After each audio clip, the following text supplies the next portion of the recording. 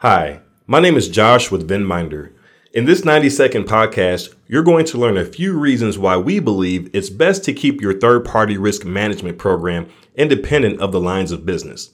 We have a team of third-party risk officers who consult on best practices like this every day. Third-party risk should be independent of the lines of business or departments and depend on the hierarchy that has been decided and implemented into your policy documentation.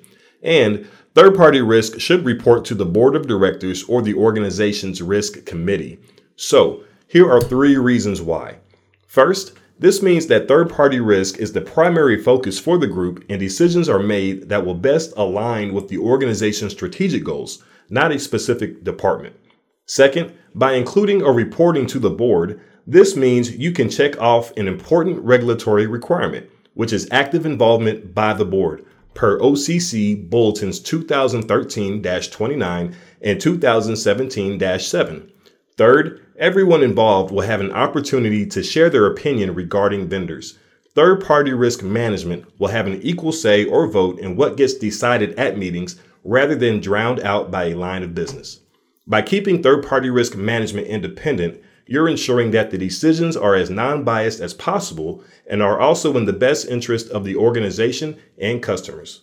Thanks for tuning in. Catch you next time.